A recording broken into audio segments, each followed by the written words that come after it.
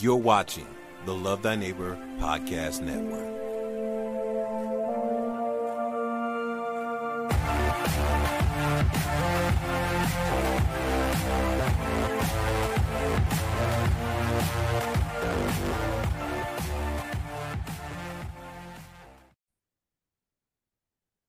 Hey guys, it's Anthony from the Love Thy Neighbor Podcast Network, and I'm just throwing this video out here because I posted the other day on my Facebook that if Jesus is the captain of the ship, your marriage will be a partnership with deep fellowship, and it won't become a battleship. And that statement, a lot of people commented on it. A lot of people, saw it. And I stand by that statement because at the end of the day, so often marriage is about people getting what they want instead of marriage being about them fulfilling the purpose that God has called them to, fulfilling the mission of coming together and the two being better together for the Lord than they would be alone. So often people get into marriage for all the wrong reasons. They're not getting into their marriage because they'll be better for God, because they'll be able to do more for God, that they'll be able to accomplish a greater reward for God. As Ecclesiastes say, that two is better than one because there's a greater reward for their labor. So often marriage is about getting what I want, that I want companionship for me. I want somebody to take care of me. I want somebody to think that I'm attractive or someone to love me, instead of marriage actually being about the purpose of God.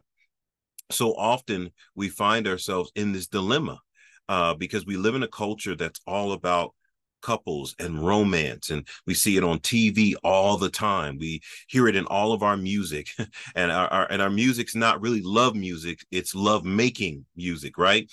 It's music about coming together physically, and so often people want to be in a relationship because they want the sexual piece. They want the feeling of closeness. They want to be connected to somebody on that physical level, and that's understandable. God gives us that desire, and that desire needs to be managed by the word of God, that in the context of marriage we can come together in that way. But ultimately that's a secondary need, a secondary consequence of coming together for God's purpose in your life. And so first and foremost, knowing what God's purpose is, knowing the fact that I have a job to do for God, and figuring out what that job is and how I'm going to accomplish that. And then coming alongside someone else who will strengthen and encourage and edify and build up both of us in our ability to accomplish God's work. God brings people together to produce spiritual offspring, whether spiritual or physical. Because if you can have natural kids, they become your main disciples. If you can't have natural kids, then you produce spiritual disciples, because you're supposed to be fruitful and multiply. And so, but when Jesus is leading the ship, then the ship is going to the right destination. It's going to the right place. It's going to the right purpose. But when he's not leading the ship, a lot of times there's conflict. A lot of times there's issues because you have two different agendas. You have two different ideas. You have two different people with two different goals, with two different pictures and purposes for their marriage. And so the ultimate test is Christ the head of your life? In 1 Corinthians chapter 11, Paul commends the Corinthians because he said, I praise you, because you have kept the traditions that I've given you. And he says, though, I want you to know something, that the head of every man is Christ, and the head of every woman is their husband, and the head of Christ is God.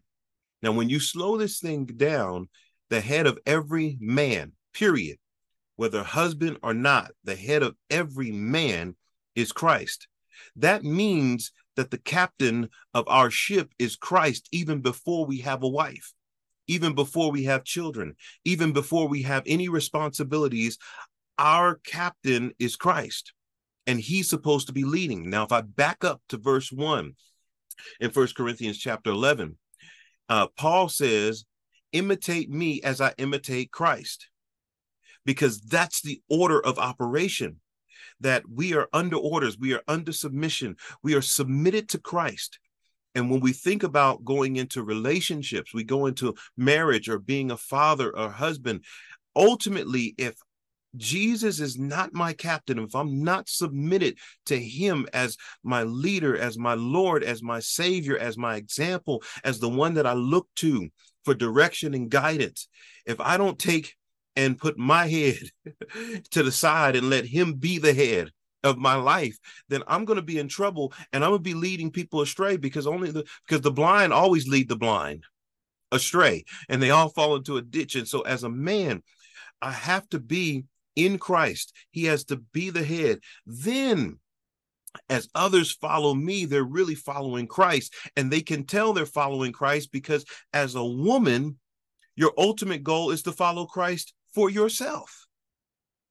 We always struggle with Adam and Eve and like, well, did Eve know what the commandment was? Did Eve know what she was supposed to do? Well, the scripture says she does. She did. She knew what she was supposed to do. She quoted it to the serpent. She said, here, this is what I'm supposed to do. That the Lord said, we can eat of any tree except for this particular one. And so she knew that. And Adam, he knew that. But each one has to be accountable for their own actions.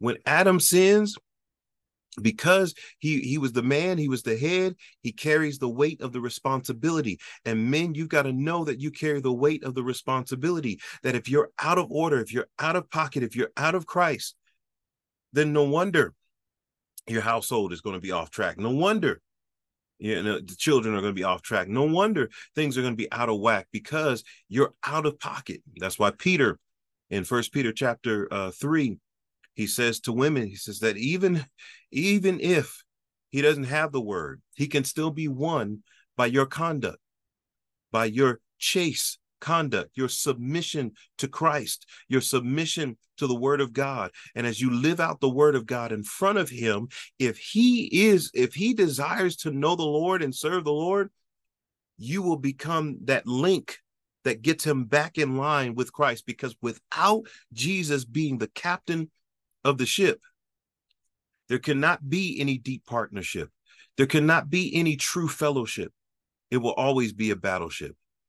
And so God bless you. I pray that this encourages you. Please share this with someone that needs encouragement in their relationship. God bless you. Remember to love the Lord your God with all your heart, soul, mind, and strength, and love your neighbor as yourself. God bless you. If you enjoyed this video, like, subscribe, and share this content with others. Thanks for watching. God bless.